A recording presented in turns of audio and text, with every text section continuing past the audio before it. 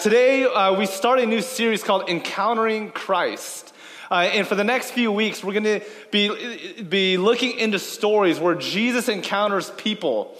And there's something we can learn from that encounter. Something not only do we learn about the nature of who God is, but how that matters in our lives today. And so I'm really excited. Today we will be going through Luke chapter 4. And it's an incredible story. I know last week, if you were here, it feels like we're talking about healings and spiritual powers and all those things.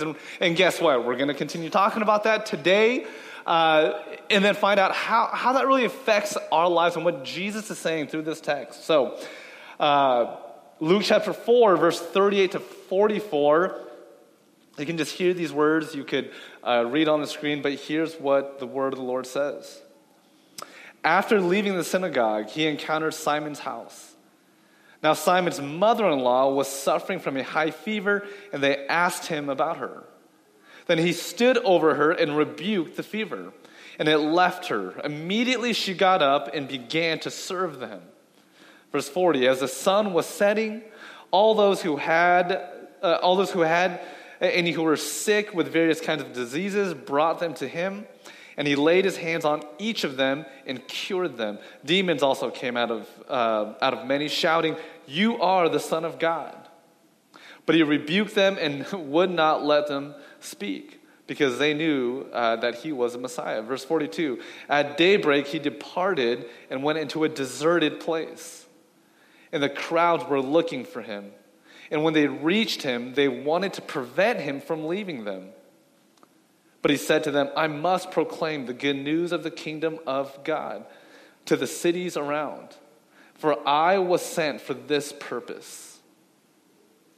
So he continued proclaiming the message in the synagogues of Judea. Let's pray. God, thank you so much for your word and what you have to say to us. And I truly believe you want to speak to every single individual sitting here in this room today. God, that you look beyond our week, you look beyond our attitudes, the ways that we've fallen short. And this morning you want to bless us, heal us, bring us new life as we walk out of these doors, that we would walk out as transformed people of joy, of hope. And we thank you for that. In your name we pray. Amen. Amen. So, for those of you that may know a little bit about my story, I grew up in Seattle. I spent a big chunk in California, but I grew up in Seattle. And when my parents first moved from Korea, I don't exactly know how they got word of this, but in Seattle, there were, and you can even see this today, pockets of neighborhoods of where many of the Korean immigrants went to for refuge, for solace, for people to be together, speaking their own language, eating the same foods, just to find community. And my family somehow, again, caught wind of this, and we landed in the great neighborhood of Lake City in Seattle. And so there was this huge Korean community that essentially took over this entire apartment complex, and they lived together. They did life with one another. Children were running around. I feel like when I was little, I didn't know who my parents were because I was babysat and taken care of by every family in the complex. But without fail, I remember even as I was thinking about this sermon, I kept on getting this question as a child, and the question was this: what do you want to be when you grow up? It was time after time I got this question as a young child. What do you want to be when you grow up? And the funny thing is, in this Korean community, to that question, there was really only 3 right answers. Doctor, lawyer, or if you were lazy, an engineer. And so, for those of you in this sanctuary today, and I know some of you guys are a doctor, lawyer, or engineer, you are a better Korean than I am, because I didn't quite make it, apparently. But there was something about these occupations that they really wanted their children, including myself, as their quote-unquote child, to become because they found prestige. They knew that it would provide a financial sense of security, and ultimately it delivered high praise from people. And so though they would ask me, what do you want to be when you grow up? The idea was you really only had three options because of these reasons. And for decades, this led to confusion, doubt of what it meant to be called. Right? In this Christian subculture, there's different language, particularly this language around calling. I feel like God's called me to this. What has God called you to? And so when we think about this question, and for many of us sitting in this room, we're thinking about that question even to this day. But for years and years, this led to confusion and doubt and tension when it came to my understanding of my calling. Because I never wanted to be any of those three occupations. We need amazing lawyers and doctors and engineers and so forth. We need amazing people that in those professions. I just never wanted to be any of them. And so then there was this tension, like, what do I do? What is my calling? And I remember even as a young boy, recently, and I may have told some of the story before, but my parents dug up this school project from when I think I was like in 6th or 7th grade. And the project was called What I Want to Be When I Grow Up. And I assure you, it wasn't doctor, lawyer, engineer, or architect, or any of those three things. I wanted to be a personal bodyguard. And it was right after I saw, and there might be a slide for this, it was after I watched the movie The Bodyguard. And I might be dating myself, but for some of you guys know, it was starring Kevin Costner and the singer Whitney Houston, and I wanted to be Kevin Costner. Lo and behold, I didn't become that, and I grew out of that really quickly. But all that to say is, I certainly didn't want to be what my parents or what these people wanted me to be. And there's something about that when it comes to our calling. See, it seems to be a universal question. Not just me as a young boy, not just you as a child, but even today, across all age and stage of life, we oftentimes run into this question of calling. What is my calling? What is your calling? What does it mean to be called? What am I called to? How am I called? These are all these questions that come to our minds and our hearts because we hear this a lot. And what we find in Luke chapter 4 are a few things that we will talk about. And the first is this, that calling, as we unpack this, we understand that calling is a gift from God to bless the people of God. So we'll talk about that. Calling, number 2, comes with the price of temptation. And 3, calling is revealed on the road to intimacy. So though in Luke chapter 4 we see a lot of casting out demons and healing of sickness, this really has to do with Jesus' calling. And ultimately what it looks like for us to understand our calling. And I would present, and I would argue that Jesus, through the Gospel of Luke, says these 3 things. Calling is a gift from God to bless the people of God. That calling is it always comes with the price of temptation, and calling is revealed on the road to intimacy. Now, when we look at the text, it said that Simon, or Peter's mother-in-law, was sick. And it said that Jesus rebuked her fever. And this word rebuke, epitamo, is a Greek word, the original language. The way it's translated is in the sense of casting out. And so oftentimes when we're sick, or when we have a fever, we get some sleep, or we might take some medicine, or some cold medicine, or whatever it is, and it's gone. Now, of course, when someone's sick around you, you don't want to be around them, you don't want to catch it, but you don't necessarily think that they're filled with some kind of uncleanliness or like an evil spirit. At least I hope you don't. Sometimes we act like it, like, oh my gosh, don't breathe on me, don't touch me, I don't want to be sick. And so this was very different. This word epitamo was like saying, okay, you have this fever, but what you really have is a demon inside of you. Or you have this evil spirit that needed to be cast out. And so Luke says that Jesus came and rebuked this fever out of Simon's mother-in-law. And so it goes beyond this idea of physical illness, but it revealed this unclean and evil spirit that needed to be casted out. And this is really important as we continue to unpack this. We'll get back to this. And the reason we see Jesus doing this is pretty clear.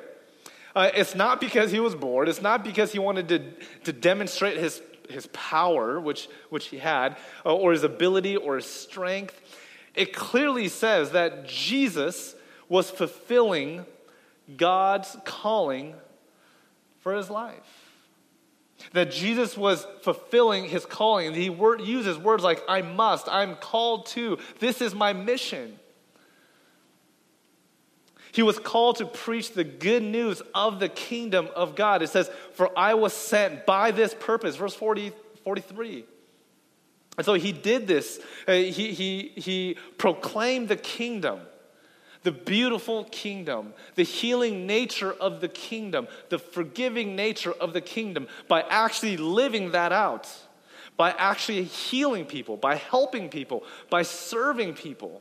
And this was actually a fulfillment in the Old Testament from Isaiah chapter 61. We won't get into it, but it says this Messiah will come, and you'll know that there's a Messiah because this Messiah will begin to heal people from his wings. And so in the first century, they wore shawls, and there was prayer shawls, and the side of their cloak was considered the wing. And so when this lady says, in a different part of the gospel, she just wanted to touch the wing of Jesus. It was his cloak. And so what Jesus is doing in Luke chapter 4 and all throughout the Gospels is he is fulfilling a prophecy saying that you will know who the Messiah is because the Messiah will come with the ability and the power to heal. And Jesus received that calling and said, the reason I'm healing, the reason I'm casting out evil spirits, the reason why I'm serving others is because I'm Messiah. And I'm proclaiming the good news of the gospel, of the kingdom. This is why I'm doing what I'm doing. And after the healing, notice that people were looking for him. So after he was healing and said, okay, after he healed casted out the fever out of Simon's mother-in-law, it said that people were looking all over for him and didn't want him to leave. Didn't want him to go anywhere. See, ultimately what we're reading between the lines is that Jesus was a very popular man. Yet he says, even in his popularity, even in his need, people really needed him. And we all know what it feels like to be needed. It feels good, right? It feels good to be popular. It feels good to be liked. It feels good when people look for you and say, please don't leave. We love you. We want you to stay. This is what Jesus was experiencing. And yet, even in the midst of that experience, he says, I must leave. It says that Jesus left for a deserted place. And he got away from the crowds. Why? Because he knew what his mission was to continue proclaiming the gospel, the good news of the kingdom. So he had to keep moving. He understood our first point. Calling is a gift from God to bless the people of God. See, what we must remember about our calling is that a calling doesn't come from your friends. It doesn't come from your parents. It doesn't come from your parents' friends, like my case. And ultimately, this is kind of good news and bad news for many of us. Your calling doesn't even come from your own passions and your own desires or your own wishes. It comes from God, in God alone. That's why Jesus, when he was on the cross, he says, while he's suffering on the cross, he says, take this cup from me. This is not what I want to do, but if it's your will, then may it happen. I know that we see Jesus as fully God because Jesus is fully God, but we forget oftentimes that Jesus is actually fully human too. When he was nailed on the cross and crucified, it was an actual physical, painful experience for him. And not just a physical, painful experience, but even mentally and emotionally and spiritually. He did not want to be on the cross. He says, Jesus, God, take this from me.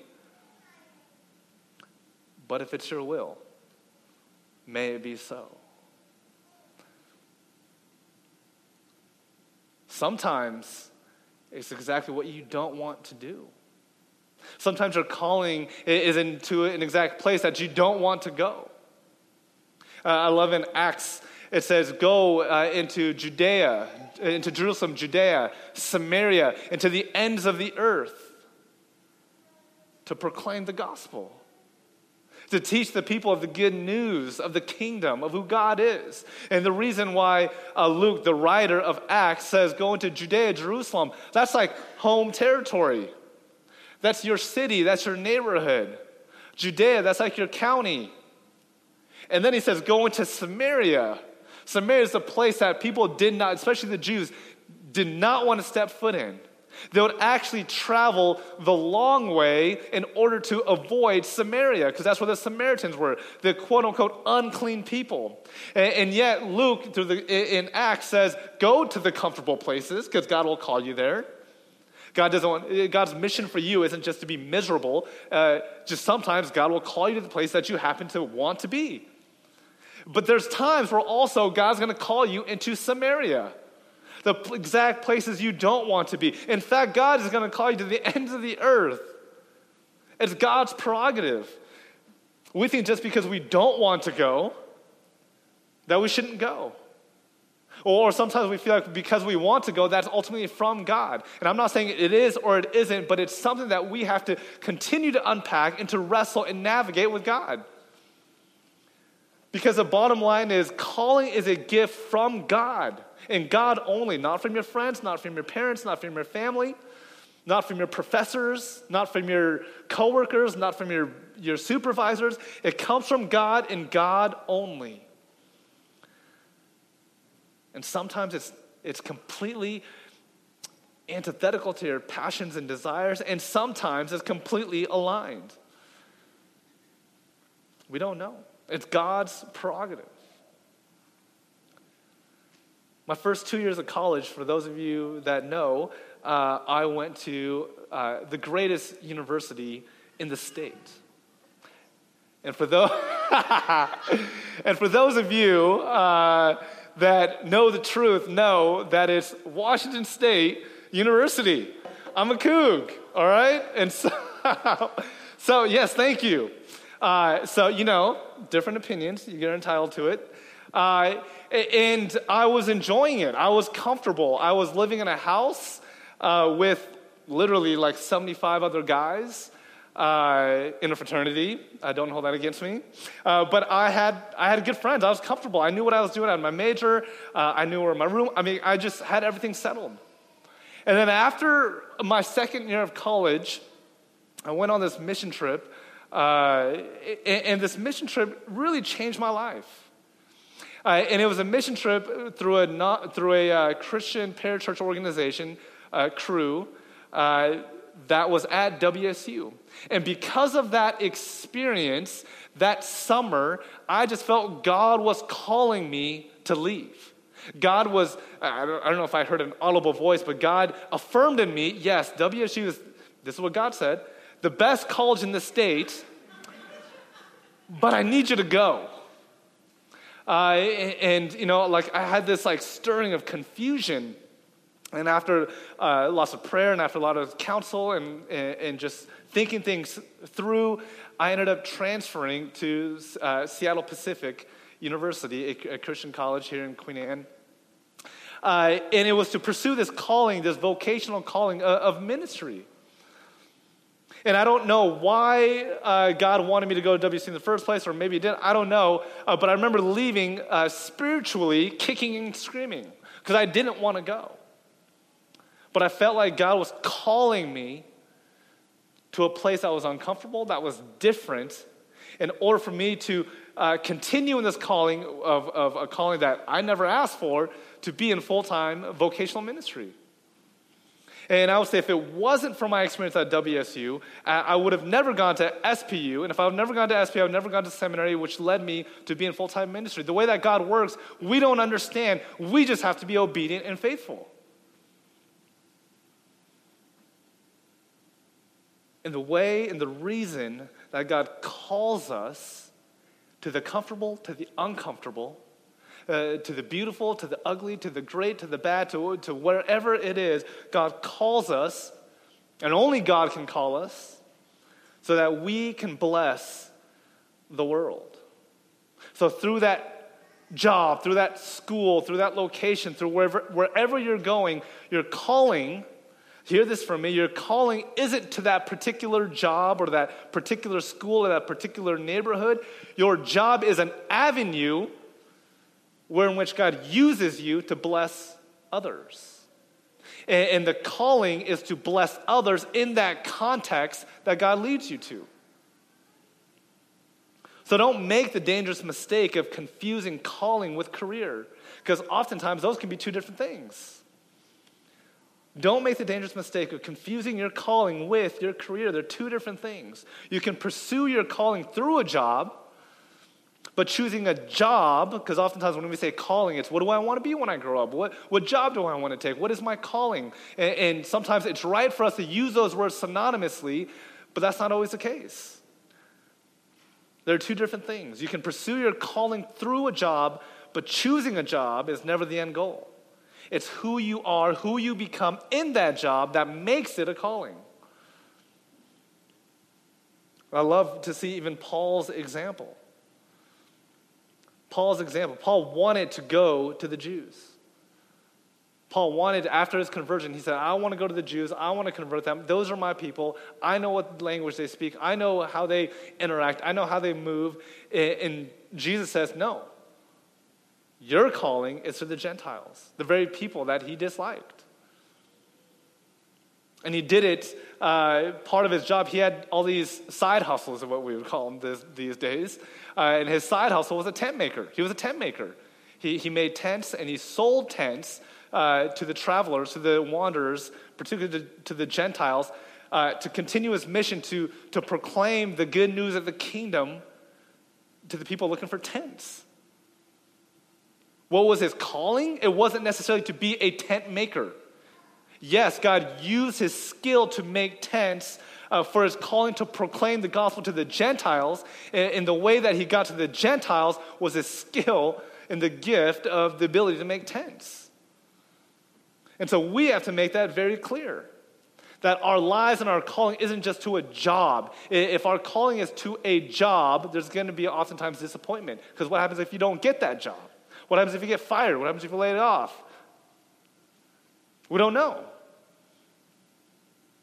And so that makes whatever you're doing so much more palatable and so much more enjoyable, so much more life. So whether you're cleaning or selling or teaching or fixing, whether your job is glamorous, whether it's not, guess what? It doesn't matter.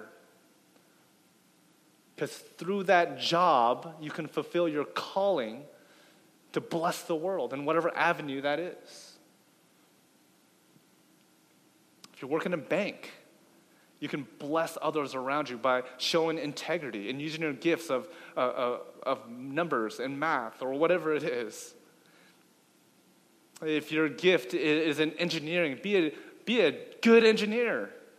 Create beauty, create whatever it is to make people's lives better. Bless the world. Your calling isn't just to be an engineer, it's to bless the world through that avenue.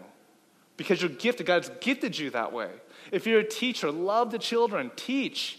Make the world a better place by raising up this generation.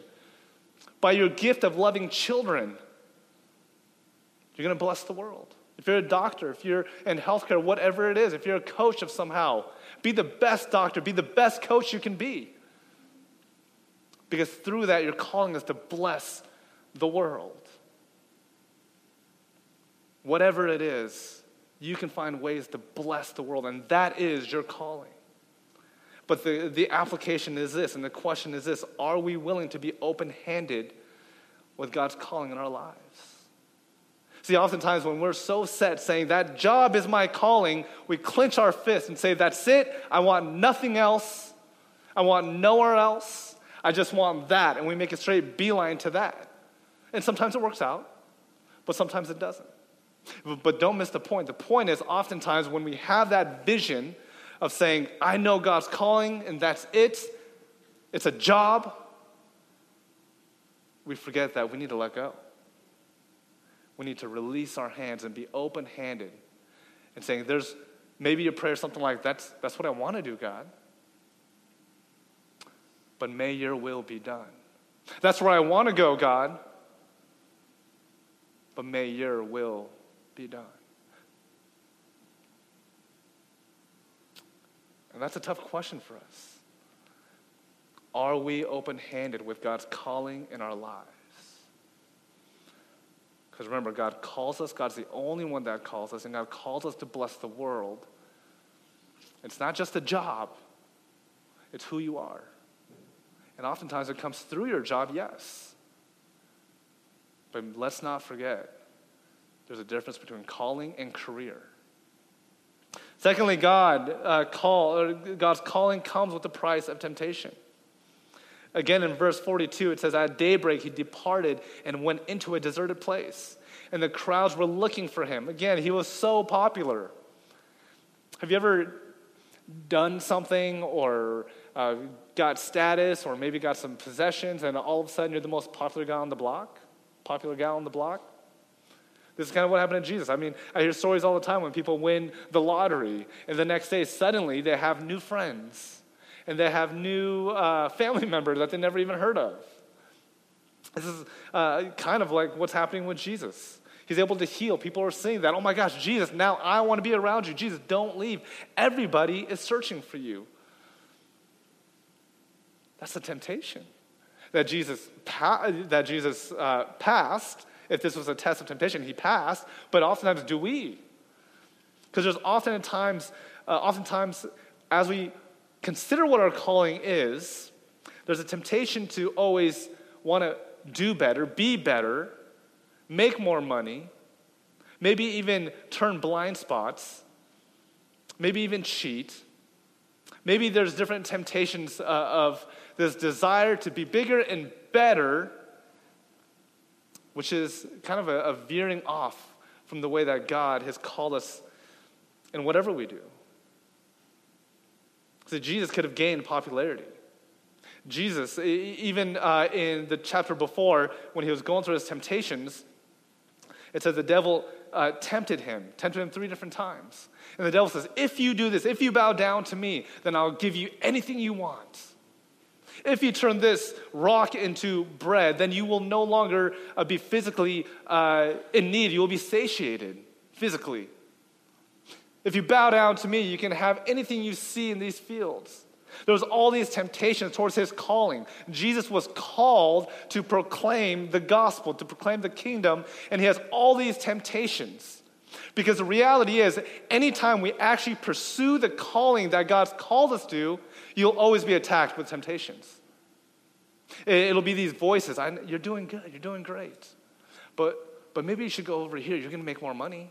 Maybe you should go over there. You're going to get a promotion. Maybe you should leave this job and go do that. You're going to get higher praise. People are going to view you as a better human being. We get all these temptations that knocks us from our course of calling. And it's easy for your calling to turn into a downward spiral to sin. Your calling can turn into a downward spiral to sin really fast. And it's no wonder we see people in high positions making big mistakes. This includes pastors and religious figures. They're pursuing a calling that God has called them to, and in their calling, they're always going to be tempted with things and voices. And so it's no wonder we see a lot of failure. And then there's the other side of the coin of this, the temptation, not of I want to do better and be better, this temptation of I'm not good enough. Phil, I'm too old, I'm too young, I'm too scared, you fill in the blank. Because when God has called you to something, a voice might be you need to do better, but there might be a voice that says you're not good enough. You're not worthy enough. Again, you're too old, you're too young, you're too scared. Again, you can fill in your own blank. And the ironic thing is, most prominent leaders in the scriptures, they fall into all of these temptations. And God redeemed them. But there must be a time when you must move. And Jesus says, I know that there's people all looking for me everywhere because I did this healing, but I must go. In the English translation, he literally uses the word must. I must go. Because he understood that he must move because, and this is for all of us, that where you are called is a very sacred place. And that place is much more important than the place you'll make lots of money, much more important than the place you fear. It's this holy ground that God calls you to, wherever that is. And so the way to combat these temptations of I'm not good enough, or I want to do better, I want to do bigger, the way to combat these temptations is to identify your I must. What is your I must? Jesus uses those words. I must go. I must go to the other places, to Judea. See, in the midst of Jesus' temptation to stay and soak it all up, he says, I must proclaim, verse 43, I must proclaim the good news of the kingdom of God to the other cities also, for I was sent for this purpose. One pastor calls it the holy discontent. And he uses this illustration of Popeye. You guys remember the cartoon Popeye? I know I keep dating myself with Popeye and the Bodyguard, but hey, these were good stuff. And this pastor says, what is your holy discontent? What breaks your heart? What is your I must move? And for Popeye, whenever this happened, he would eat his spinach, and he says these words. He would say, that's all I can stand. I can stand no more. He would say, that's all I can stand. I can stand no more. What is your I must? What is your holy discontent? Figuring out what your I must is will help you overcome the powers and temptations that stray you away from your calling. Because calling always is paired with temptation. And lastly, calling is revealed on the road to intimacy. In verse 42, it says, Jesus departed and went to a deserted place. But in Mark, the Gospel of Mark, in this same story, chapter 1, verse 35, it says that Jesus went to a deserted place, and it said he departed in order to pray. In order to pray. I love this.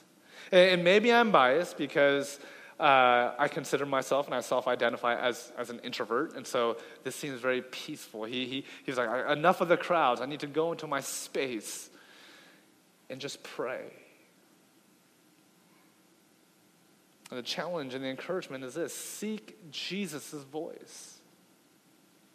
And I can promise you that Jesus' voice becomes louder and more powerful than any lies or deceit and any temptations to sway you away from your calling. When we go back to Luke chapter 4, when it said that Jesus stood over her, this was an imagery of power over sickness, over deceit, over evil, over unclean spirits. And sometimes we need that in our own lives. And you can kind of picture it. It says that Jesus had bent over Simon's mother-in-law to cast out, to rebuke, epitamo, to rebuke the evil spirit of the fever. And so for many of us, we fall into this temptation, quote-unquote sickness, deceit, lies, of whatever it is, to sway us from what God wants us to do, of the place God wants us to go. And it says that Jesus is more powerful powerful than that. And Luke sets up this imagery. Jesus stands over her, an imagery of power. Says, I'm more powerful than these lies and this fever, than this illness and this deceit. So get away from her, and the spirit left. And so to understand our calling is always, yes, it's always paired with temptation, but it becomes more clear through intimacy. Seek Jesus' voice. Jesus, what are you calling me to do? I'm in this crossroads. Maybe some of us are in a crossroads. Jesus, what do you want me to do? Having the confidence that though you may hear a lot of voices, that Jesus' voice will come through. It will be the loudest. It will be the most powerful. Jesus stands over the temptations, over the evil, and says, out from me, silence. Literally, Jesus said, silent. Do not speak of my name is what Jesus says. And Jesus will speak that to you. I love this. So when people ask me, Prentice, how do I know God's will, God's calling, God's voice in my life? Because I'll be honest with you, I've never really heard Jesus' audible voice, okay? I'm just going to throw that out there. Maybe if you have, I believe it, that more power to you. That's wonderful. I personally have never. So, and many others have not either. And they would always say, Prentice, how do you know God's calling? How do I know God's will for my life? And my reply always is this, well, how well do you know God? How well do you know God? Because all over the gospel it says the sheep knows the shepherd's voice. You know, it's funny. It's because I'm a first-time dog owner. I know a lot of us, if you're in Seattle, it's almost prerequisite to own a dog. And so many of us in this room, I know we have dogs. And it's interesting to me, because I've raised my dog, who's, I would say still a puppy, but older, but since she was born, essentially. And her name is Selah. Selah means the place you find rest or peace. That's not my dog, okay? Just to let you know, that's not my dog. Maybe one day, but not today. I would have a group of friends, even my own family members, that would say, Selah, come, Selah, come. And her breed, she's a Chesapeake Bay Retriever, they're known to be very stubborn. And she'll look at you and not move. I mean, she will side-eye the heck out of you and say, I'm not coming. And then out of nowhere, I'll say, Selah, come. And immediately she stands up and gets over here to me. And maybe she knows I have a treat, or maybe I'm bribing her. I don't know. But it's odd to me that anyone or many people will say, Selah, come, and she will not move. And yet the moment she hears my voice, she'll come to me. And I know that's kind of a silly illustration, but I feel like a lot of us understand what it feels like to be a dog owner, to own dogs. But that situation, that experience always reminds me of this, where when we pray, when we seek God's voice, it becomes so clear. And I love in Psalm 37, it says, take delight in the Lord, and he will give you the desires of your heart. Notice it doesn't say, God will give you your heart's desire. That would be like treating God as a magic genie. It doesn't say God will give you your heart's desires. It says God will give you the desires of your heart. There's a big difference. It says when we take delight in God, it's not that God gives us whatever we want. Again, that would be treating God like a magic genie.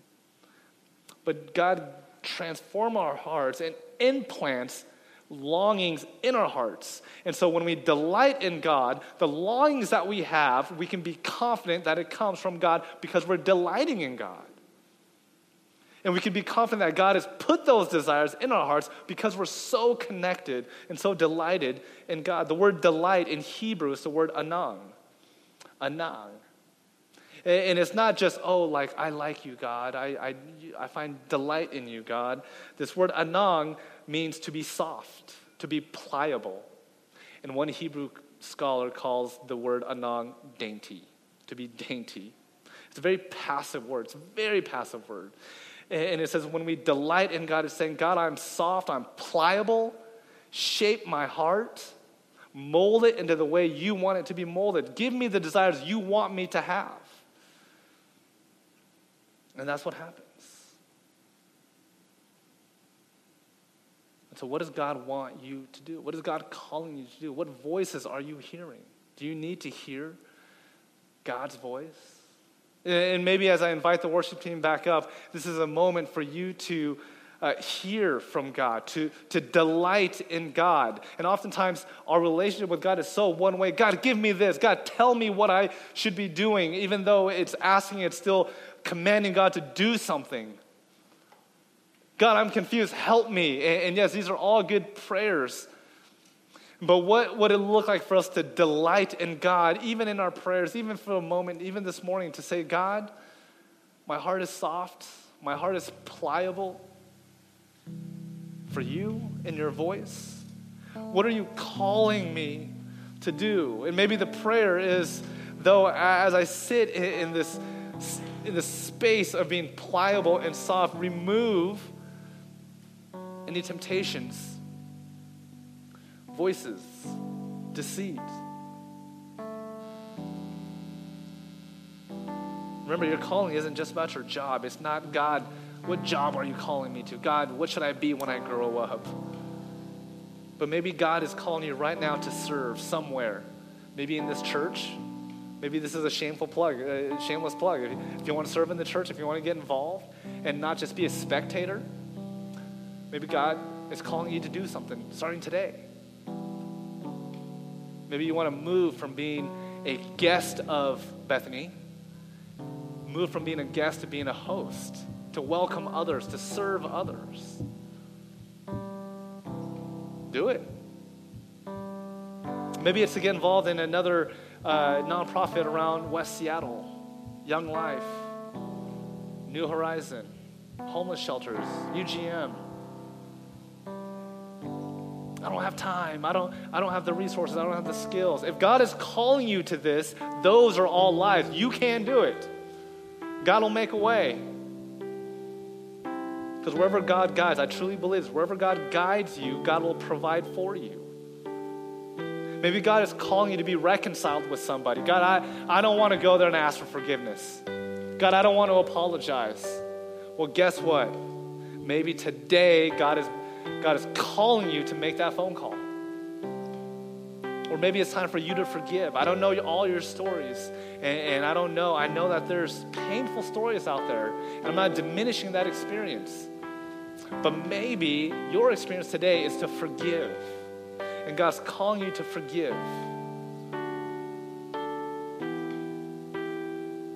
Take delight.